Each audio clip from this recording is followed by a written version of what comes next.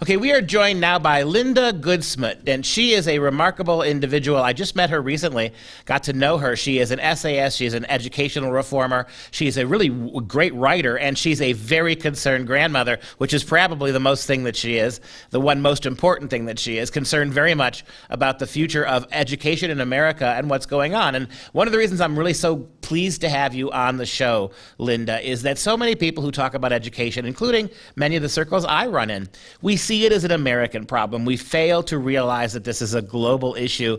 And some of the most coherent arguments I've ever read about globalism come from your essays. So talk a little bit, if you can, to us about what is the connection between globalism and what's going on in American public schools. Okay, well, first, we really need to define the term globalism so everyone knows what we're talking about.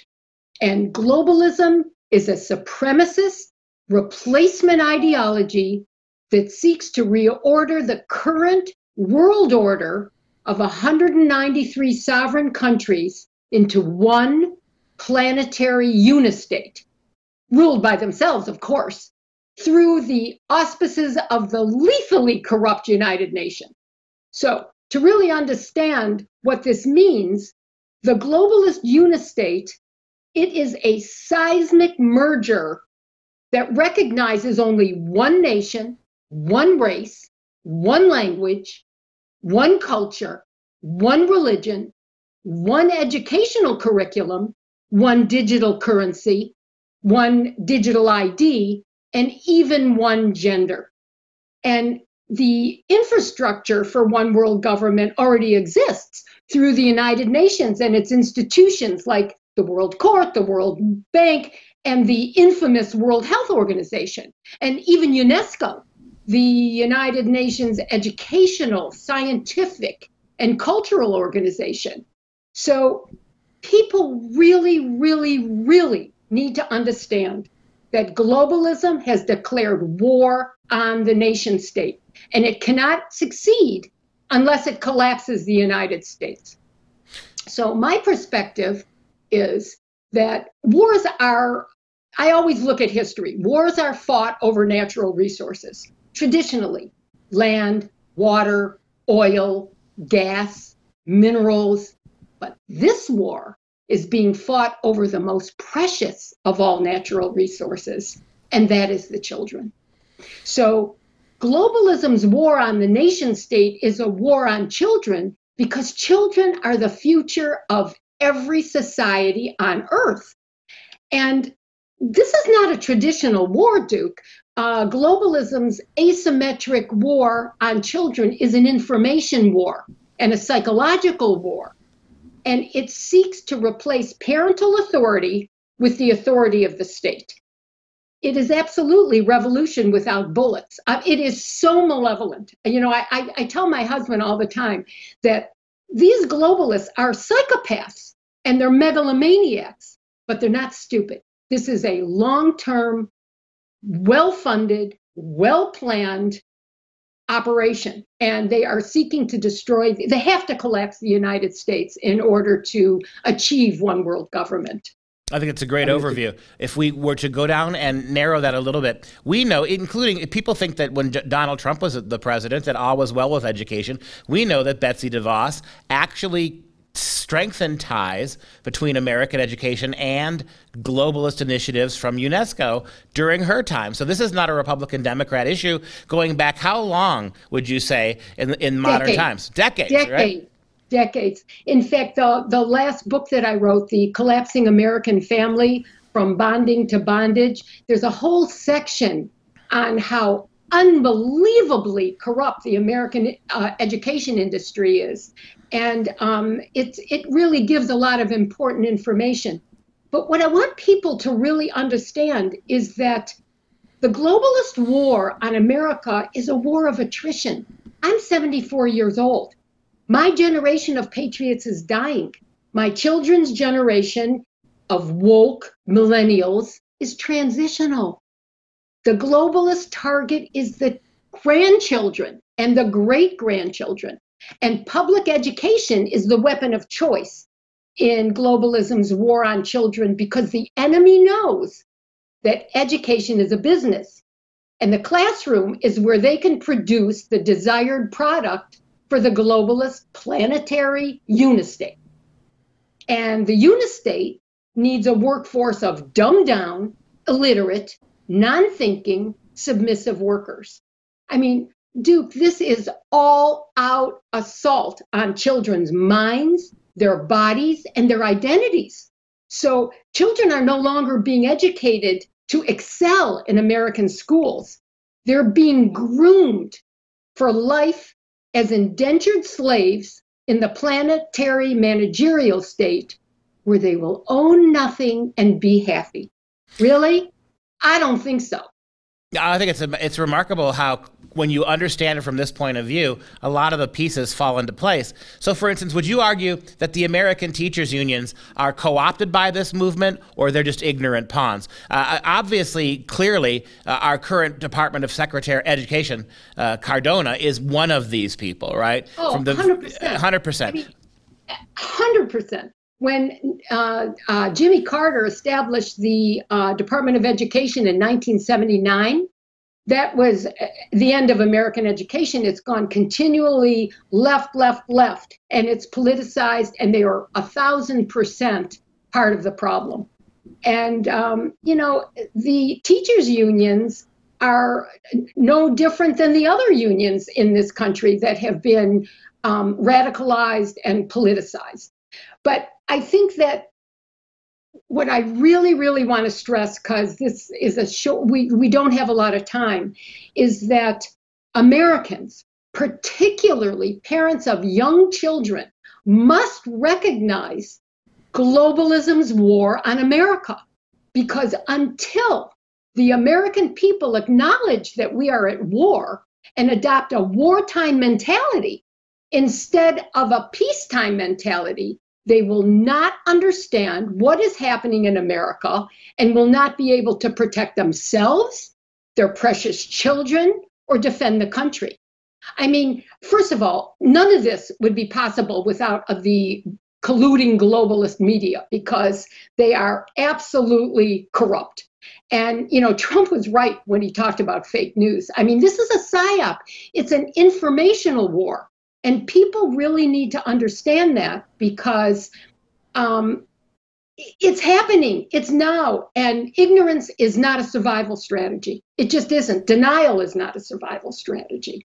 So that's, this is difficult. It's very, very difficult for the civilized mind to process the malevolence of this, because it's out of bounds. Like, people cannot believe that our educational institution, our medical establishment, our political has been so politicized that we are really, really teetering on collapse. And people have got to understand what is going on, or they cannot defend themselves. And, when you think about it, when you understand the globalists, their long-term ultimate objective is eternal life via transhumanism.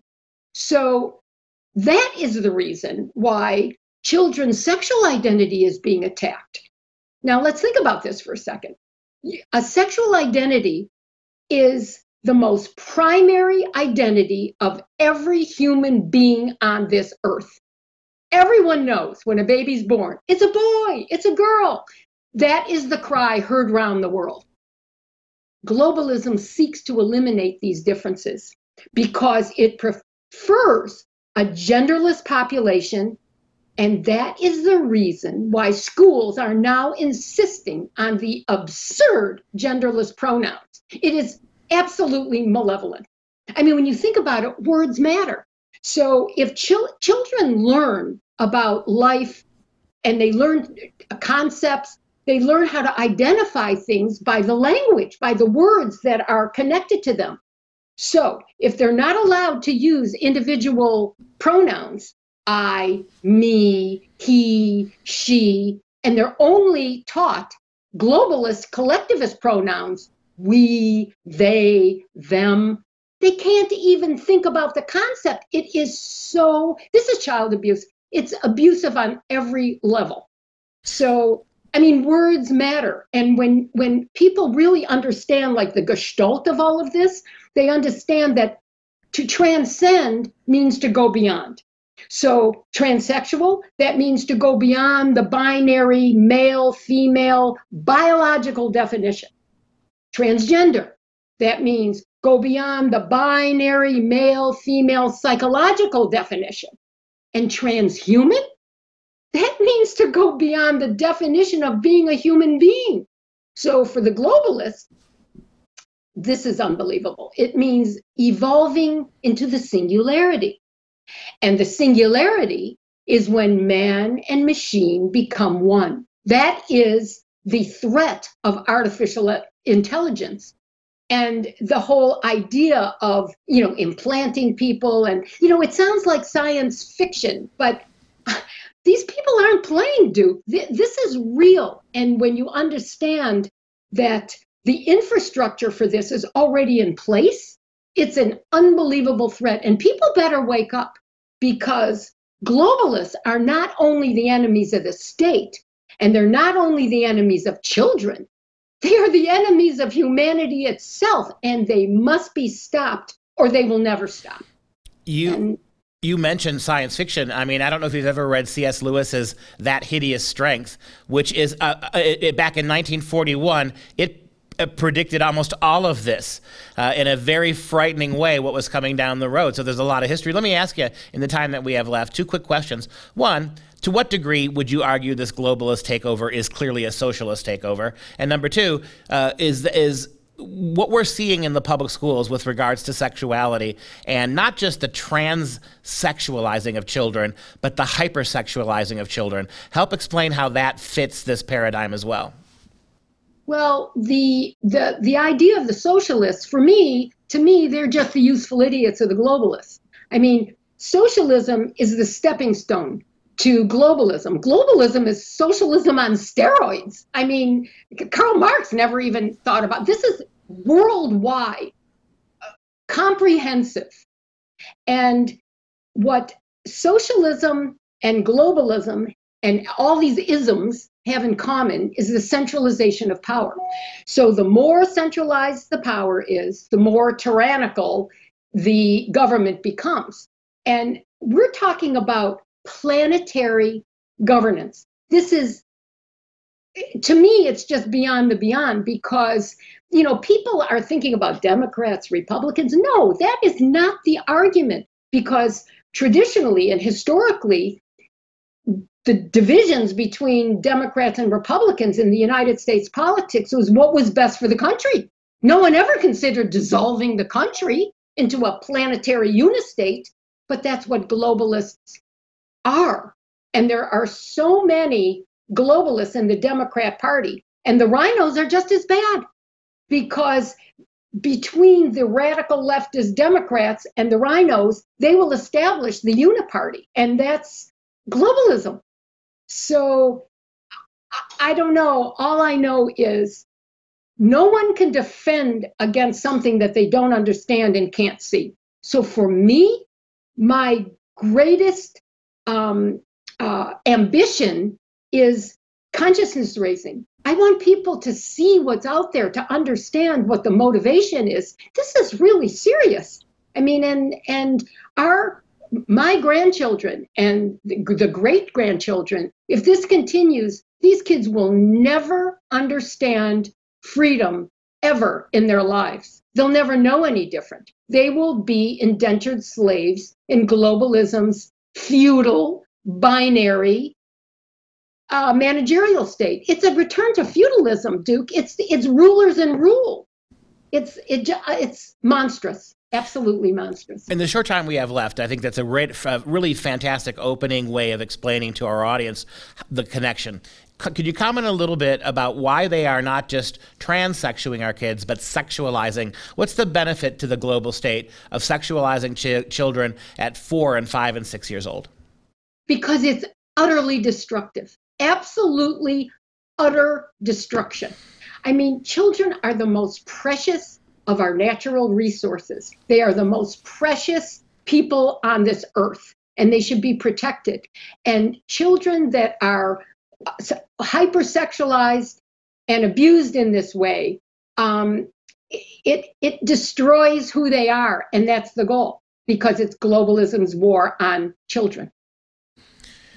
Wow, I mean, this is a lot to digest. I hope, Linda, you'll come back and see us again. This I imagine being a series of really important talks, but it's a lot to deal with. And I think I'm so grateful for you to drawing these links, because without those links, people don't understand what possible reason there could be for this. So absolutely, it's the forest in the trees. People, if they only focus on one tree in the forest, they don't see they don't see the forest. And that's the problem with most political analysis that at least I read now. Everyone's got their own little place that they're most concerned with.